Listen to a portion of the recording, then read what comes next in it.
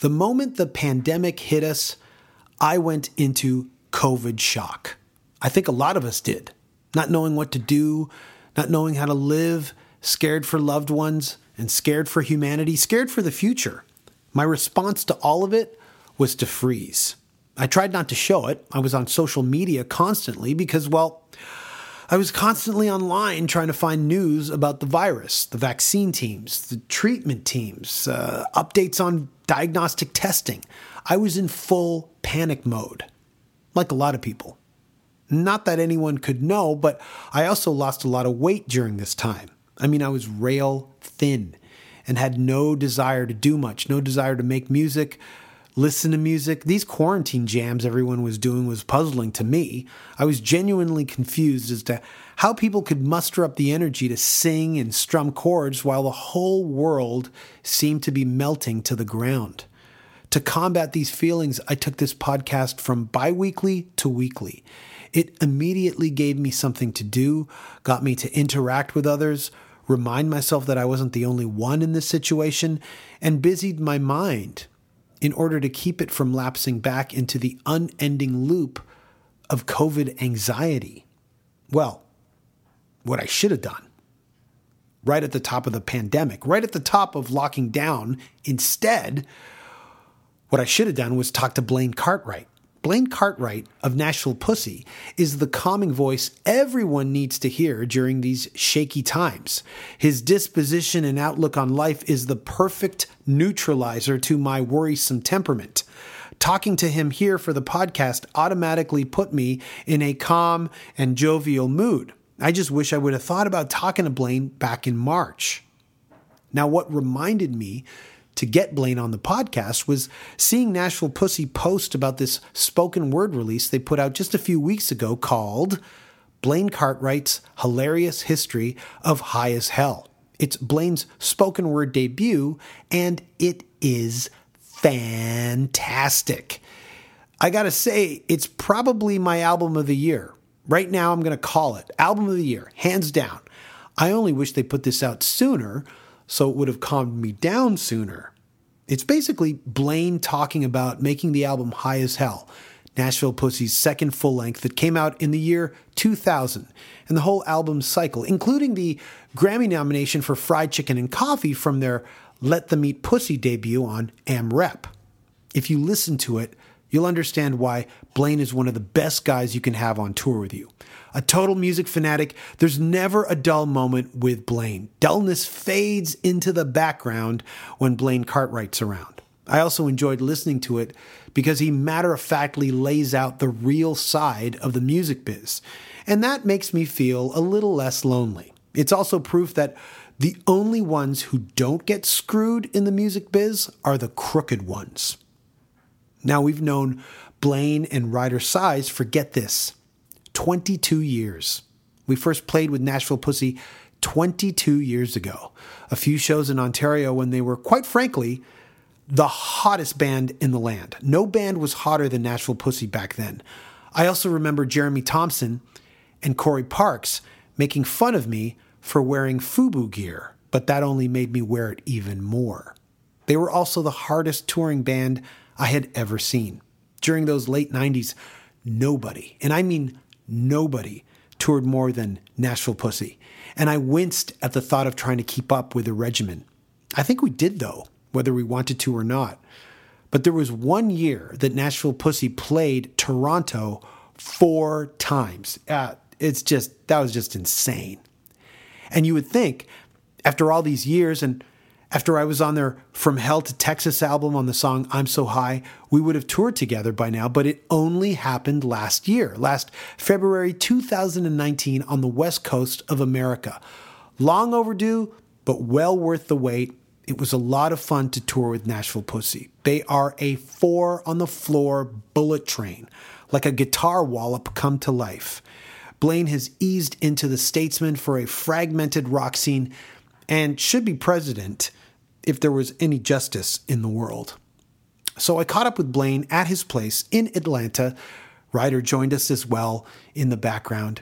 And I must mention here that Blaine and I joked about this thing both starring in a reboot of the Odd Couple sitcom show on tour and again on this podcast episode. And if anyone out there can make that happen and get the big honchos at Netflix to cast us in it, I'm pretty sure Blaine would be down, because I am. Of course, he'd be Oscar and I'd be Felix. Anyways, get ready because the hilarious, hell-raising, high-as-hell hootenanny maestro himself, Blaine Cartwright, is on the podcast with Ruyter Suys, guitarist extraordinaire, and it starts now. The Tango Jones podcast is the best around. Nick Flanagan is Tango's co-host. Hello for free. I'm so glad I like to sometimes. Jamie in from fucked up. Stop playing. Hang down. Danko Jones has a podcast. It's called the Danko Jones Podcast. La da da da da da da da da. La da da da da. Login protocol initiated. Sequencing algorithm interface. The official Danko Jones podcast uploaded. Listen with caution. Are you sitting comfortably? Then we'll begin. Ladies and gentlemen, boys and girls, get ready because the Danko Jones podcast starts now.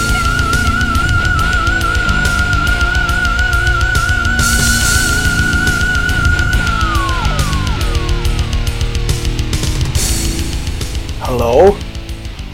Hey, we're listening to Dance, Dance, Dance right now. The writer is. I think it's the name of the song, Dance, Dance, Dance. Yeah, that was a song where we put it out on, we released a video while we were on tour with you guys, and then we got so much hate for it. Not from us. Not from us. No! If people are looking for things to hate back then, you could have released it now, and people will fucking love it, man. Yeah, I think you're right. It's just crazy. Song for the ages right now, man. Seriously, everyone can be dancing. Make your own little self video of you and your family, everybody, contest, all that good stuff. You know, it's a good song. It's we like ZZ Top, and that sounds like you guys do too.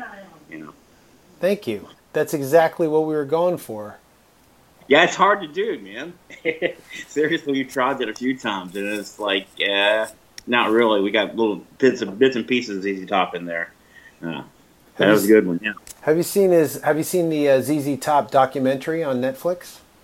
Yeah, yes, I have. I watched it the other night when I was in Kentucky at our guitar player at Knockout Hammer's house. I'm not a big fan of Queens of the Stone Age, and I thought I immediately was snobby and turned it off. That Josh guy was on there, even though I don't have anything against that guy at all. It's just like, why is he on here? It's ZZ Top. I mean, seriously, of all the people, it's like, you know. But I guess a lot of their peers are dead, and all their heroes are too. So I don't know. I guess they're trying to appeal to.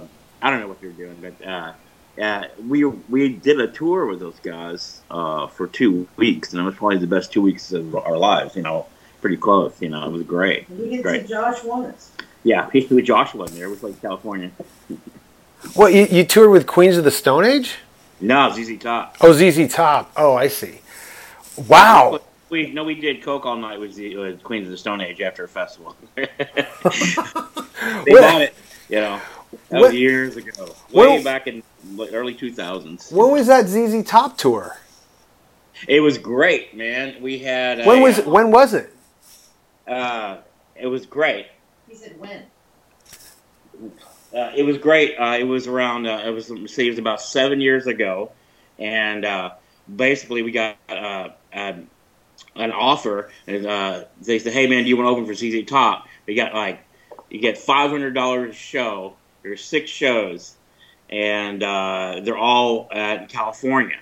So we figured out it was going to cost us about $15,000 to do the tour, but we used our record company Advance to do that, and it was fucking amazing. To get a bus. Yeah, we had a bus. We had to go in a bus because, so we had a bus starting from Atlanta to all the way to California, and to do the shows. And we did punk clubs in between to make a little extra money, and it was interesting. It was great though. We were playing wineries. Yeah, we play like a winery and stuff. We play like oh God, what was it? Julian Gallo, one of those places, Ernest Gallows, yeah, winery, yeah. Was ZZ Top? Yep. Yeah, but here it was. The first show was we came out. We played a theater, and I only held about a couple thousand people, and we didn't know if we were going to go over or not because we're us, you know. And it was like very conservative crowd. I mean, it was they have a much older crowd in America than they do anywhere else, and we came out, and I couldn't see the audience whatsoever. We couldn't see the audience whatsoever, except for two little girls in front. They're obviously begrudgingly come to the show. They couldn't have been 12, and they were sitting there. So we played the first couple of songs, like we run, you know, one after another, and then I kept waiting. I couldn't see into the audience, and I kept waiting for, is there going to be boos or applause? And there was a bunch of applause, so that was good. The last show we did was at some weird park in Oregon, and it was like a big field, and we had to kill. We couldn't cuss. It wasn't ZZ Top's decision. It was the venues. You can't say fuck you or anything like that. Wow. No. So that limits our catalog for sure. And then you play an extra 20 minutes, and we go. So we played Nutwish City Limits and No Cow Blues, each for 15 minutes, and just jammed. And it was really, and I did my little shtick. I pretended to faint when I screamed and all that. And at the very end, we got a standing ovation. And I was like, I've never seen this before. Why haven't I seen people give us a standing ovation after 1,500 shows? It's because we never played anyone sitting down before. And so I was like, and these people were people with their families and had coolers and blankets and eating sandwiches and stuff. So for them to get up and clap was a big deal. They're old. Did you get to hang out with Billy Gibbons? Yeah, a whole lot. Oh man, we knew him from. He came to a couple of our shows early on, and we were fans. He used to have our sticker on his computer.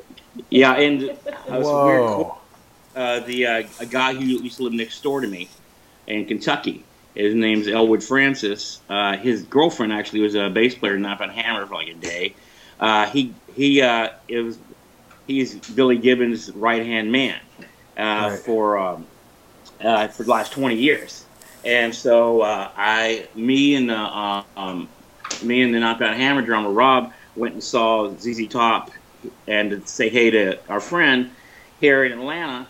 And we went backstage and hung out with Billy for a little bit and everything, talked about music, and that was great. Next thing I know is Nashville Pussy gets an offer, can you be in California next week? And so that was great. It was really those really low key crew. They just smoked a lot of weed, and there wasn't any yelling or raising of voices or anything. No one was like, we got to get this stuff out of here. And the roadies weren't yelling. Everything was really low key, and they had barbecue every day. Catered barbecue every day. I like juice. And Ruyter Suys with Billy. Yeah, they did juice. Billy had a juicer.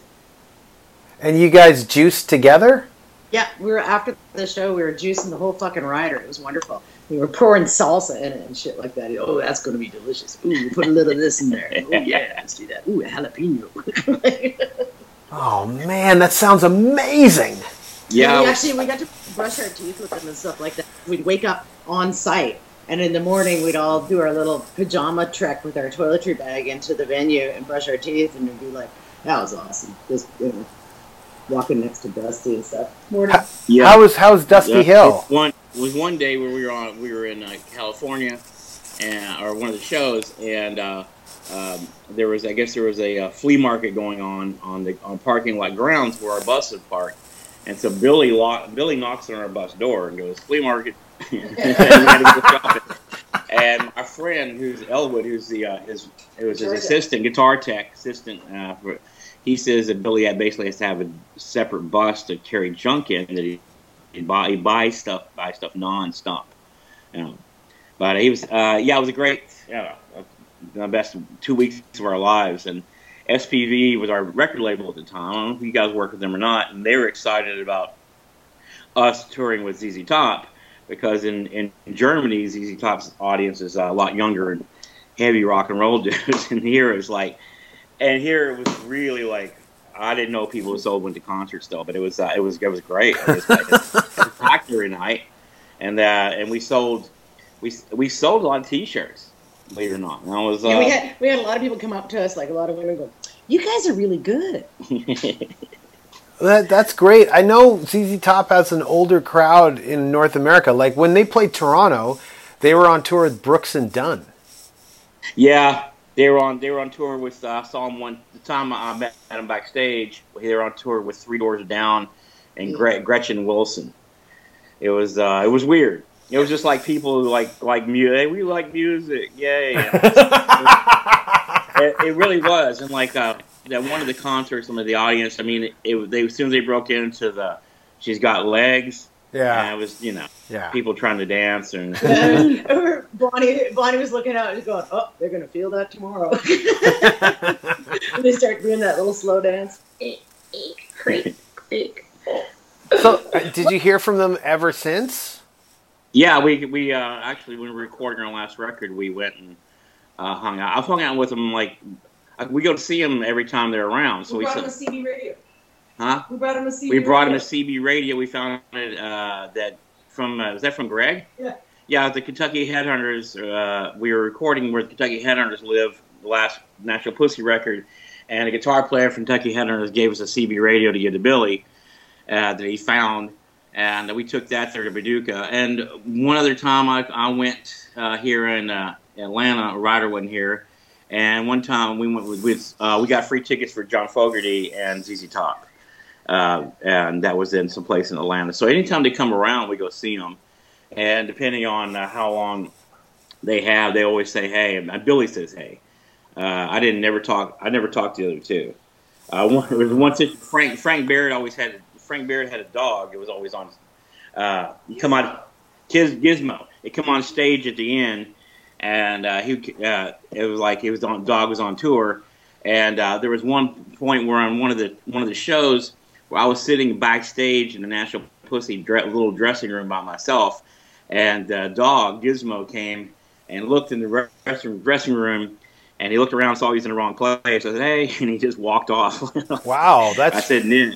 He had the same look that James Hetfield had when he walked in our dressing room accidentally during one of the Motorhead tours. Looked to the left, looked to the right, just said, and walk away. Yeah, he had all access pass. Wow. Well, he seems like a good dog. Yeah, yeah. So Dusty Hill wasn't as outgoing, or you didn't hang out? Well, I mean, like I knew Elwood really as a guitar tech really well. Like I said, lived next door to me for years, and he was a fixture in the Lexington music scene. And he actually was a guitar tech for Steve Vai and Kirk Hammett and Joe Perry. He grew up doing that, and so I would go backstage because of him, and if nothing else, me and him would hang out, and they just smoke a lot of weed, so we get along good. So they do what we call Kentucky smoking. That means you roll one up while you're smoking one now. You don't stop. But there wasn't. It was weird because I've hung around Billy a few times in situations at the what do you call that? Catering. Sorry. But eating at the catering, I think I actually putting my paper plate for the barbecue down at the ZZ Top table next to Billy, and everyone kind of looked at me like, oh, okay. Wow. There's a little hierarchy there. No, just there. Right. Just there, and I was like, okay, cool. I'm talking about something that I was going to start asking questions about things with that guy. So. Yeah, we have to introduce him to Jello Biafra too. Jello was at one of the shows in California and outside Frisco, and Jello was like, of course, I saw them back in 1970, or whatever it was. It was something really early. Yeah. And how'd that go down? Oh, great! They're no nice. Oh man, there's a picture of we were backstage, and it was us and Jello and Norman Greenbaum, who did a song "Spirit in the Sky." Mm-hmm. So there's a picture of like Nashville Pussy, Norman Greenbaum, and Jello Biafra together. Nah, DZ wasn't there. DZ wasn't there for that one. Yeah. So how's it going with you? You just came back from Kentucky from a 9-Pound Hammer recording session. We were doing a pre-production right now. Daniel Rey is scheduled to come in and produce. Oh, cool. I know, man. It's you know, I mean, 9-Pound Hammer's always had some kind of bad luck, and we did 4 shows in New Bomb Turks, and in February, and you can ask the New Bomb Turks, they're just blown away. Everyone's blown away. I'm blown away by 9-Pound Hammer right now. It's better than ever was, and it's still hard and fast, and everything it's just great. And Singer's been sober for several years, and he's like just taken really well, and it was great. And then we started working on a new record in March. Like we did like 6 songs. Then the next thing you know is the plague or whatever's going on. So we put it on hiatus for a while, and then it gave me time to finish some songs. But then also to like say, hey man, maybe we can get Daniel Rey in here because everyone's got open schedule. So we're supposed to do a album in Kentucky in November with Daniel Rey. I've been going back and forth. Just started. I've gone there for the first time since March, and was there last week, and it was great. And it's gonna be great. It really is, and I'm really happy. We got an amazing bass player and the second guitar player. Singer sounds great, and our drummer is the guy who produced a few of the records, and he has his own little studio. He had his studio, but now he's got one in the basement with his stuff, and we're going to go to another studio and do it, and everyone was excited. So, and the material seems to be good so far too, man. So I'm really happy. I wrote a lot of songs early on, but lately I have not written anything. I've found this kind of lockdown to be kind of eventually became very uninspiring. Yeah, I have I have a hard time writing. I had a really hard time writing. Let's dance, or whatever you want to write during this. Now it's like I seem kind of there's not a lot of stimulation out there. It's a lot to feed on. Yeah, I found that like when the pandemic happened and everyone was in lockdown, everyone in a band was rushing to like upload them playing music in front of their phones and posting it on Instagram, and I was in no state to play music. I was in shock. I don't know how people did it. Yeah, I just also too, man. All of those are really lame, and I'm just gonna wait till things come back, and if some crazy thing they don't. I mean, that's and then I'll just retire or something. But it's like obviously things are gonna go back. But I was just like I'm gonna wait because I didn't see any good. I didn't see any good virtual stuff, and it was like, oh man, the Stones did something last night, and they're all in different countries or something. Mm-hmm. Yeah, together. Oh, it was terrible. And I'm like, I don't want someone watching something we do some kind of virtual thing just out of some kind of civic duty to support. I don't know, but I understand if people needed money and doing acoustic stuff and having a tip jar, and that's pretty cool. But no, man, I can't really watch that stuff. I mean, for Nashville Pussy, it seems like they could just. There's so many old videos that are amazing on YouTube. They can just watch something like that, and I kind of want to put out one of the right songs during this at first, and something's going to be lasting, because I don't know if there's ever going to be any after this is over with. I don't know if anyone's going to sit around and watch virtual stuff. Oh yeah, I think no one's going to say they did their best work while they're in their playing in front of their cat. That's when they did their stuff. They really meant it, Yeah, because I think a Clutch thing, and those guys are really, really good, but it was just a computer. They set up a computer, and basically it sounded like they set up a computer, and they were wearing masks except for the singer, and it's like, it's nice of them to try, and maybe their fans appreciate it, but it ain't for me, man. I just this is some time off. I'm like you. We've been on the road for 20-something years. Yeah, and we had 6 months off anyway, which is long for us. and then this is going to turn. It's going to end up being like 18 months to our next, between the last gig and the next one. So we're drawing. You've seen what we're like on tour. We're drawing out right now. We're drinking way less during this. So. Yeah, I mean, I saw that you guys have rescheduled dates for next summer. So it was rescheduled for us. We had we got all of a sudden they hit us with this 2-month long tour schedule. Here's what's gonna happen, and they want us to announce stuff, and I was like, man, I just don't like announcing right now because it doesn't matter. These things are gonna be sold out anyway. You got people who already bought tickets last time, and you got to pick new people. So, and the people right now, just announcing something, people are getting touchy and I don't want this to blow over a little bit. But yeah, we've got a very, very potentially we are booked for a very, very busy schedule next year, which is going to be a kind of shock to our system after sitting around for like 18 months. Yeah, I didn't know the festival was just postponed by a year. So. Yeah. Well, what's it like gonna be? What's it gonna be like when 9 Pound Hammer release this record? Are you gonna be doing double duty? No, I wish, man. But 9 Pound Hammer doesn't tour a lot. We got, I think we did 8 shows a year and a half. Or I said it was 2 years ago during the summer. We did 8 shows, and that's about all they can. Singers got, everyone's got obligations and stuff. And I really wish we could go out for a month or something like that. Maybe we will at some point. But everyone is like old and got jobs, and singers got a lot of obligations too. So we do what we can, which means like basically we're going out. We do like 4 gigs with the Turks. That was easy, and we did like 8. Like we might do another week or 10 days in Europe.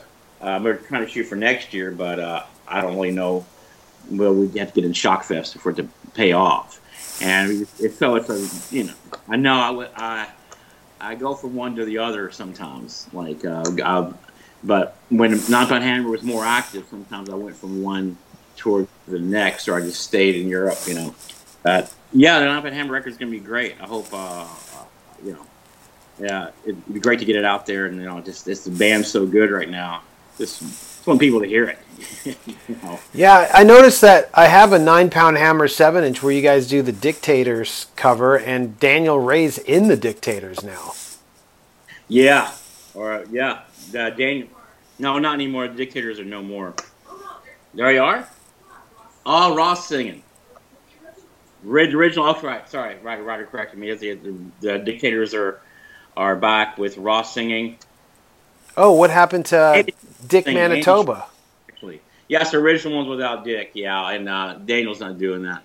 But yeah, we played with Dictators with Daniel in it, and kept in touch with him. Obviously, he's done 3 records for Nashville Pussy now, and I'd have him for everything. I'd have him for my whole life. I would have him just like tell me what to do, what to eat, where to go, what not to go, or not to go.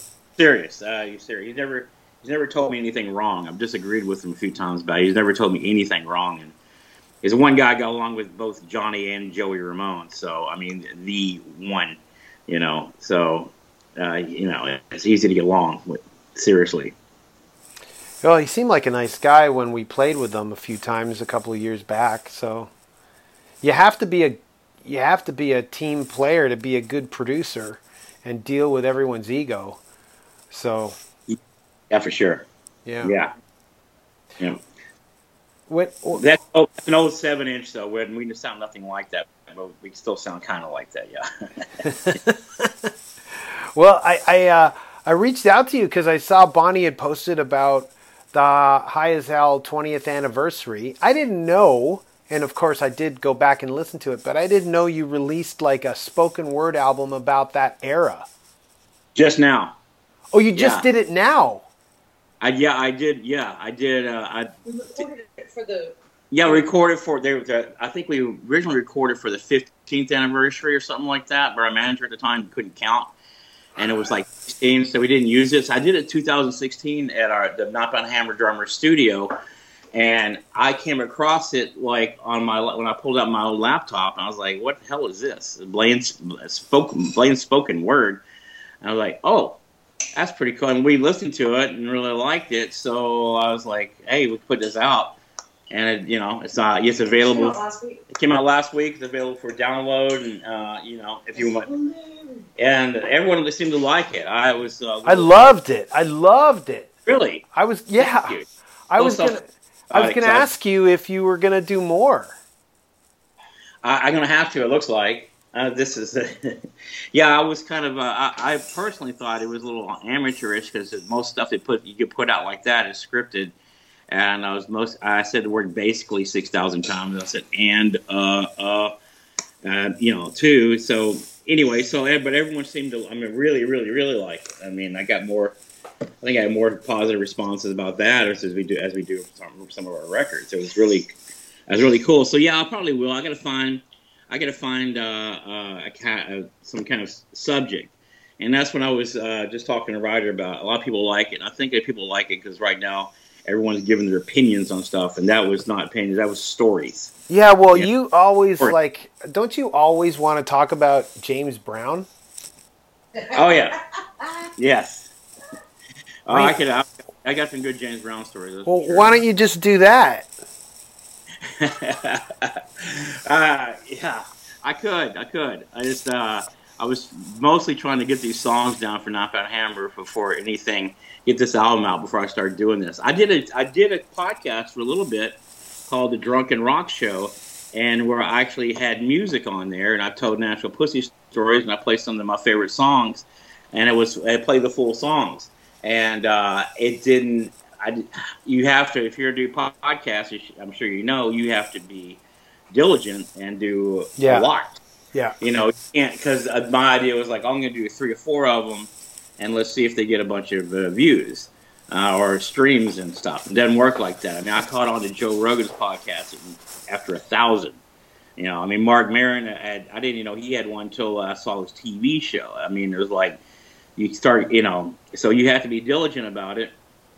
And it seemed like, I'm not as hard a worker as someone like yourself. I mean, I spend a lot of time getting stoned and daydreaming too. So, I don't know. I definitely are going to, I think this format's good though. Just do something like if say Blaine talks about James Brown or something like that. Concerts I've seen, or I've seen a lot of crazy concerts. And just have that out, put it out, and you can stream it or you can buy it, and it's there. It's just there.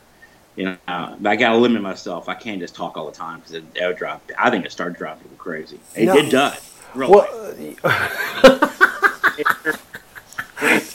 Ask people after they've been on tour with me for like 3 or 4 years. First little bit's great. This guy's really funny. Then it's like, man. Well, no, the thing is, when I listen to the album, or what are you calling it? Or is it a real release? Is it a Blaine Cartwright release or a Nashville Pussy release? On Spotify, you have to go to it's a Slinging Pig Records, but if you look on it online, it says under Blaine Cartwright. Well, I loved it because it was like I was listening to it in the kitchen, and it was just like you were sitting in the kitchen with me. Cool. So all those like basically and that's what makes it real. Okay. Well, okay. Yeah. Well, I mean, honestly, man, I've gotten some feedback. I sent it to really great feedback. I sent it to like 3 or 4 people who I thought would be interested in only that. I mean, I sent it to a couple of girlfriends and some friends that are super fans, and that was it. And it's kind of trickled down to other people. And they're like, man, that was great. I listened to it 2 or 3 times. Like, wow.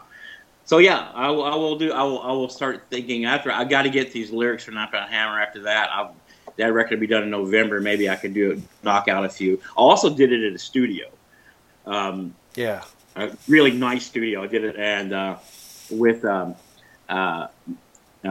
engineer. What kind of an engineer? My friend. But it's like I did it. I had an excellent mic, the same mic I sing on for Nashville Pussy stuff. So it came in really clear. You didn't have, I didn't have to. I think that was part of the key too. But yeah, I'm sold. Yeah, I guess I will. I'll think about things to talk about. Yeah, because Bonnie posted that, and I thought, oh, I'm late to the party. This is from 2016. You're telling me you put it out a week and a half ago. I'll post about it on our Instagram too. Yeah, I mean, I recorded it in 2016, but but it just came out last week, and we basically like we were talking to MVD, and we said. Ruyter sent an email and said, "What's the status?" And then I woke up at 7:30 in the morning. Like, oh, here it is. It's out. I was like, oh, wow, that's cool. Yeah, and it's so easy to do now. You can just post it. You should also if you package it nicely, it could be a real cool thing. The only thing that threw me off I thought it was some sort of like radio record promo thing that you guys posted because it's just a picture of you rather than like actual artwork. Yeah, we had to come up with something kind of fast, and it's me lighting 2 joints. I think that was on the Danko on the Danko tour. Right. The picture was of me lighting a joint, off a joint, or I don't know, something like that. Me smoking 2 joints or something like that. It was during our we were taking pictures for The Odd Couple too. There we go. That is, I mean, if you package it with like someone does some serious artwork like Blaine Cartwright for president, and then you throw that on your record player, I love that. Wow. Yeah.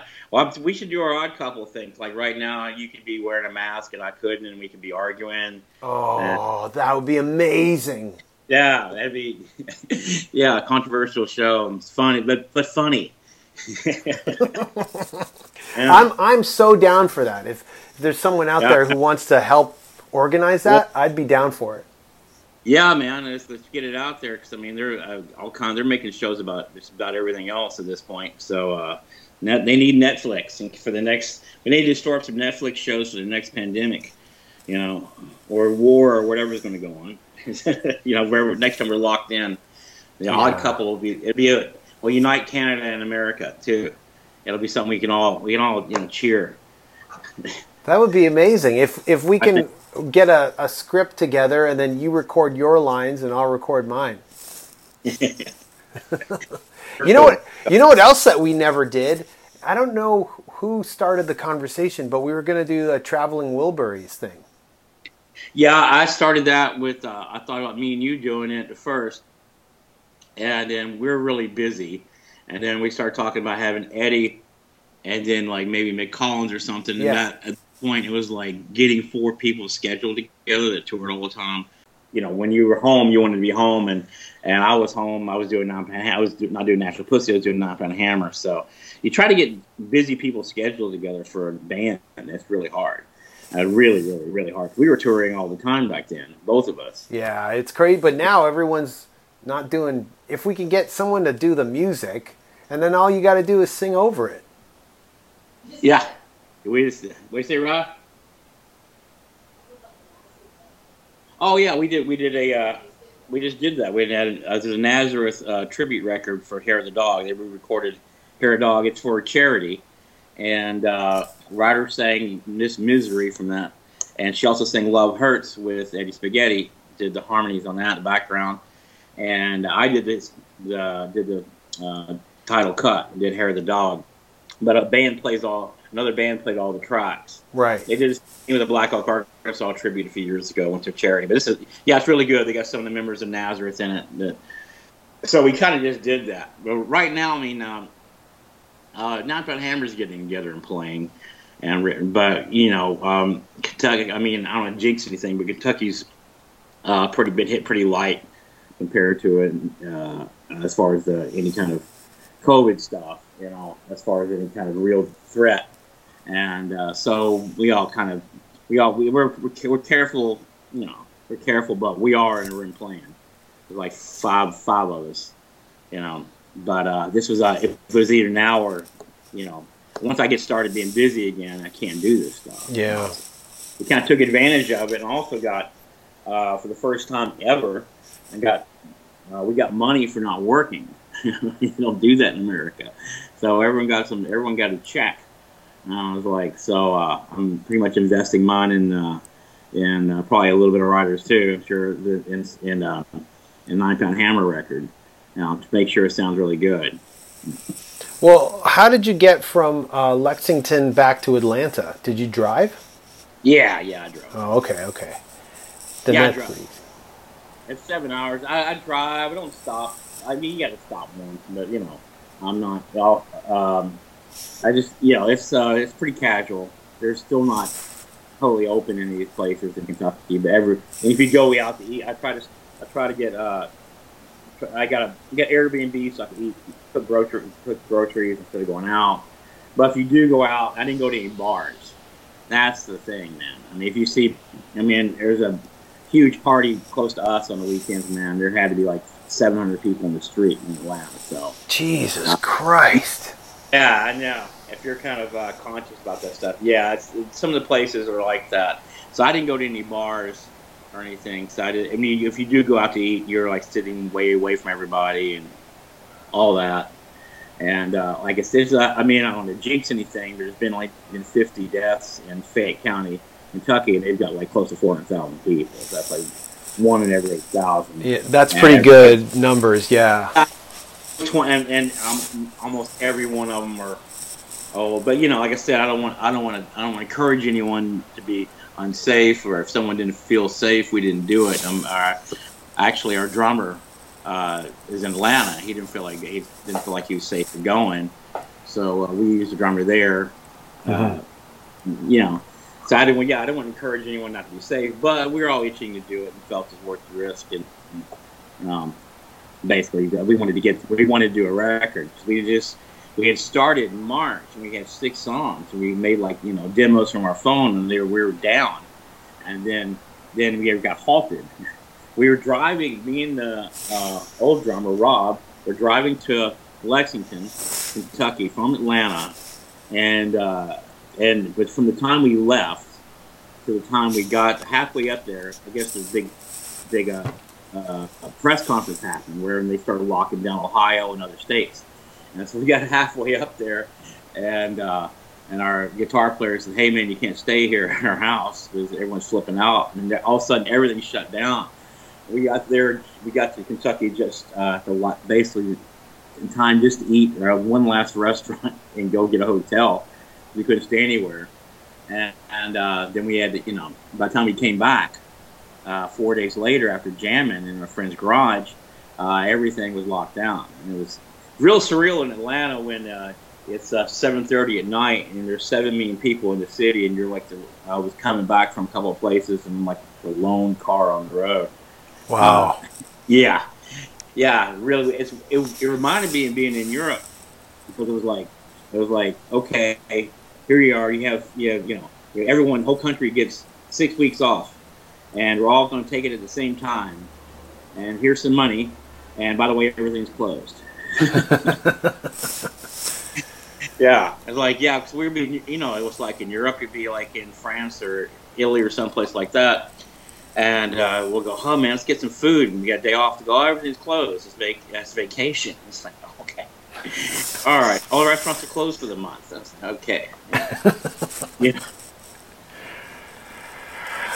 Well, man, this is awesome to just touch base with you guys and see how you guys are doing. That's what I've been doing basically with these podcasts, is just checking out how people are doing, and it seems like everyone's doing the same thing. Well, we've got man. I mean, we probably landed. We had the best situation that I know of. We have a half an acre. We got a house on a half an acre, and it's a nice big house. And Ruyter basically has transformed the yard into Garden of Eden out there with tomatoes and peppers and everything. Nice. And she's had some much needed. We had a very much needed decompression time from being on the road for 20 years. Yeah. And we're even actually starting to look forward to traveling maybe instead of dreading it. Yeah, because we watched something and it was based in something was based in Norway, and goes, "Oh, that Lord Hammer show." Goes, "Oh, I remember Norway." And we watched something from Holland. And go, "Oh, Holland." I've been making cheese plates and stuff, recreating my backstage rider in the house. I'm watching nothing but foreign Netflix and making cheese plates. Yeah. Do you guys strap on guitars and then pretend to walk in the other room like you're going to the stage? after you eat the cheese plate. We haven't got to there yet, man. No, but we have that day sheet that says "Don't do nothing." Oh yeah.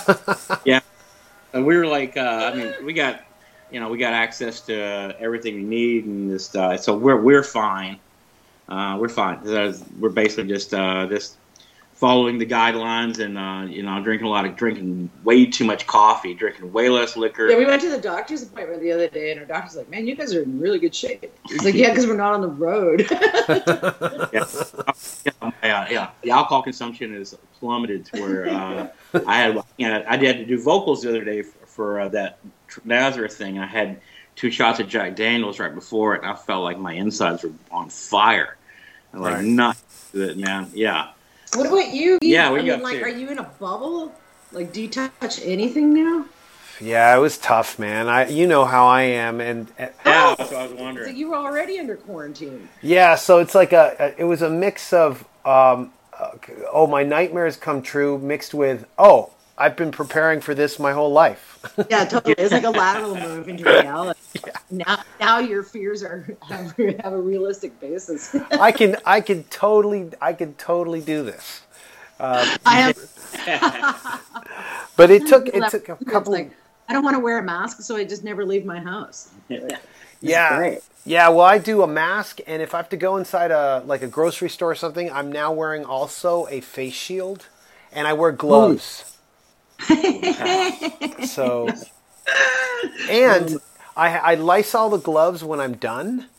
So I Lysol my gloves, and then I also Lysol everything that the gloves touched, and then once I'm home, I wash my hands, and then I'm good.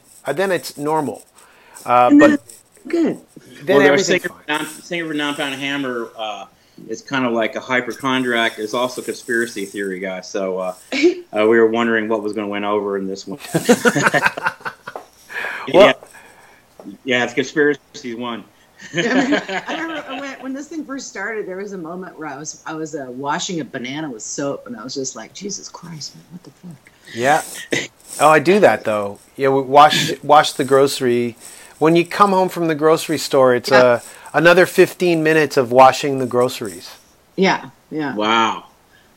You're staying diligent. Yeah. Good for you. Well, we're here, and we're both really good cooks, and that's we're fine. Yeah, we don't have to leave the house. You really don't have to, and we can walk. There's areas we can walk when and everything. And we both have little bubbles of clean people that we hang out with. Right. People who've been tested, and one of them has a pool. Yeah. Oh, that's nice. Yeah, we have a bubble. We have a bubble as well. So we were hanging out with friends last night, and they threw on the barbecue and stuff. So. Well, that's good. A little taste of reality. Just a little bit. My whole thing is like, I just want an end point to this. Like, if you could, even if it's like December 2021, just let me know so I can like. Man, enjoy the ride. Come on. It's not the destination. We have a gig for April 30th, and we have a big look for April 30th. That's when the long tour starts, and I mean, it's something. It was like, what happens if they got to push it back? They got to push it back. I mean, I know I know that we'll be up to our ass in gigs at some point, and I'll be going, this is. God, I wish we had. Yeah, what's that pandemic at when you need it? Yeah. You're so right about the first time off in 20 years. That's how I feel as well. We still haven't unpacked since October, since we toured with you.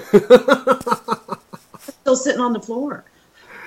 Yeah, so there's that, like I'm trying to appreciate that, but I just want an endpoint to this.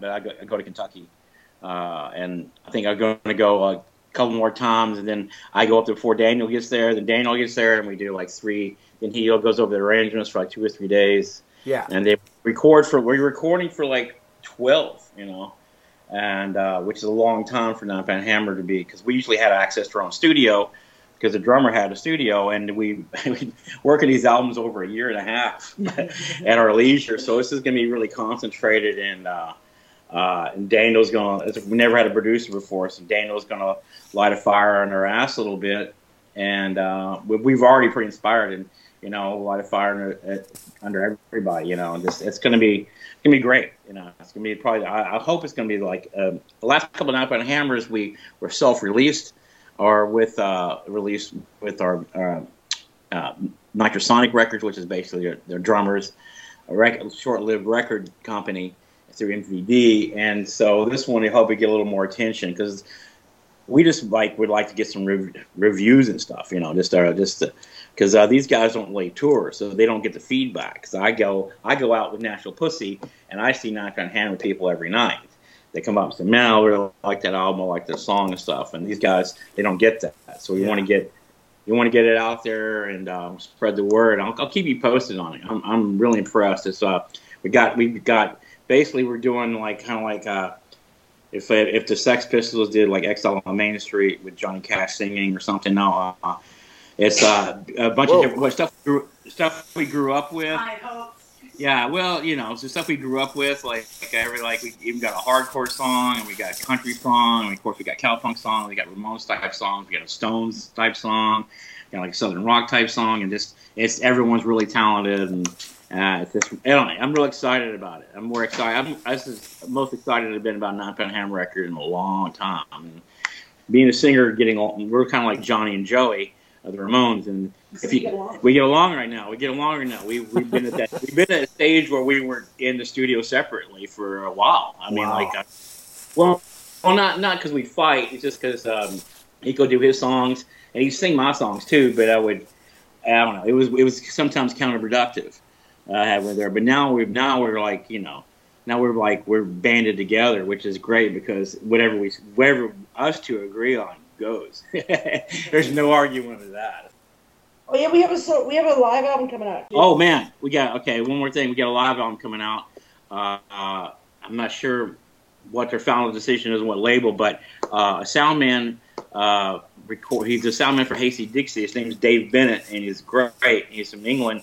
We ran into him at the day we fired our other sound man from France. We went into England, and Dave was there, and I was like, "Hey, do you want to do a sound?" He's like, "Oh man, I love you guys." Yes. And I said, "Do you want to record a record?" So he did it on his computer, and he mixed it, and it sounds like a freight train. It's when people say that Nashville Pussy sounds better live than we do on record.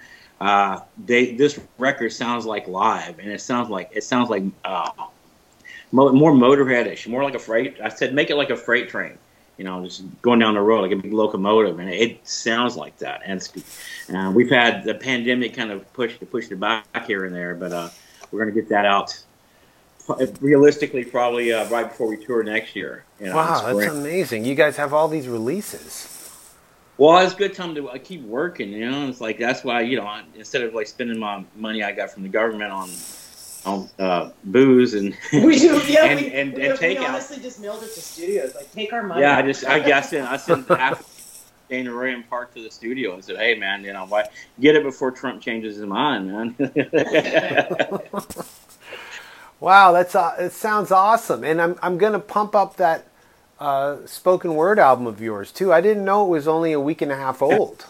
Please do, and if it goes well, especially if people can buy it for $8 or something, man. Then it's like it really doesn't take much for me to talk. It's not like it doesn't take near as much pre-production as it does for. It takes a year and a half to get an album together for us, at least. So, but we work a couple of years between records. If I could knock one of these things out, easy. So yeah, thanks for the encouragement. I was wondering if you'd heard that. Thank you so much. Oh, yeah. That's why I was like, I saw the post and I was like, why haven't I asked Blaine? And then I heard the album. I'm like, so that's when I reached out to you. Right on. Very cool, man. All right. I'm encouraged. Yeah, I'm glad you heard it. Yeah, it's wicked. After I get these 9-Pound Hammer lyrics together, I'll start thinking about what to talk about. And I'll do is smoke weed. I didn't drink. I just smoked weed and I just talked. There wasn't any extra. I didn't redo any takes or anything like that. I don't think. I might have. I don't think I didn't punch in or anything. Well, if we do the Odd Couple, you have to drink. Oh yeah, of course. Well, only if you take Adderall. No, I can't take anything. No. Well, you have to be the opposite, though. You have to do yoga first or something. Okay, I'll do that. Yeah. Perfect. It's so great to hear from you. I wish we talked earlier in the pandemic. Your voices would have calmed me down more. Oh, really? Yeah. It's people are getting a little touchy because there's not the only human interaction they have is like people are in their house a lot of times. So we're definitely lucky to have a yard. You're lucky to have a yard and distraction. I and would have stuff gone too. crazy if I didn't have this yard. Yeah, I could imagine being in an apartment or something like during this. I would have, bouncing off the walls, for sure. Yeah, I got muscles and everything now. You got better shape. She's better. Yeah, she's like lost weight during the pandemic and quit drinking. Yes, we do things opposite everybody else. I think so. Wow, it's great that you guys are doing well. It's very encouraging. Cool. Oh yeah, taking it all in stride, man. Yeah, man. You can have some of our chill. Yeah, it's just I'm playing vacation. You can have some of our chill if you come over here and unpack our fucking bags. It's a long trek to unpack bags. It's worth it, man. Our yard is great. Well, thanks a lot, guys. Thank you so much. All right. Cool. Excellent. All right, dude. Thanks, man. Okay, see you guys. See you, man. Take care.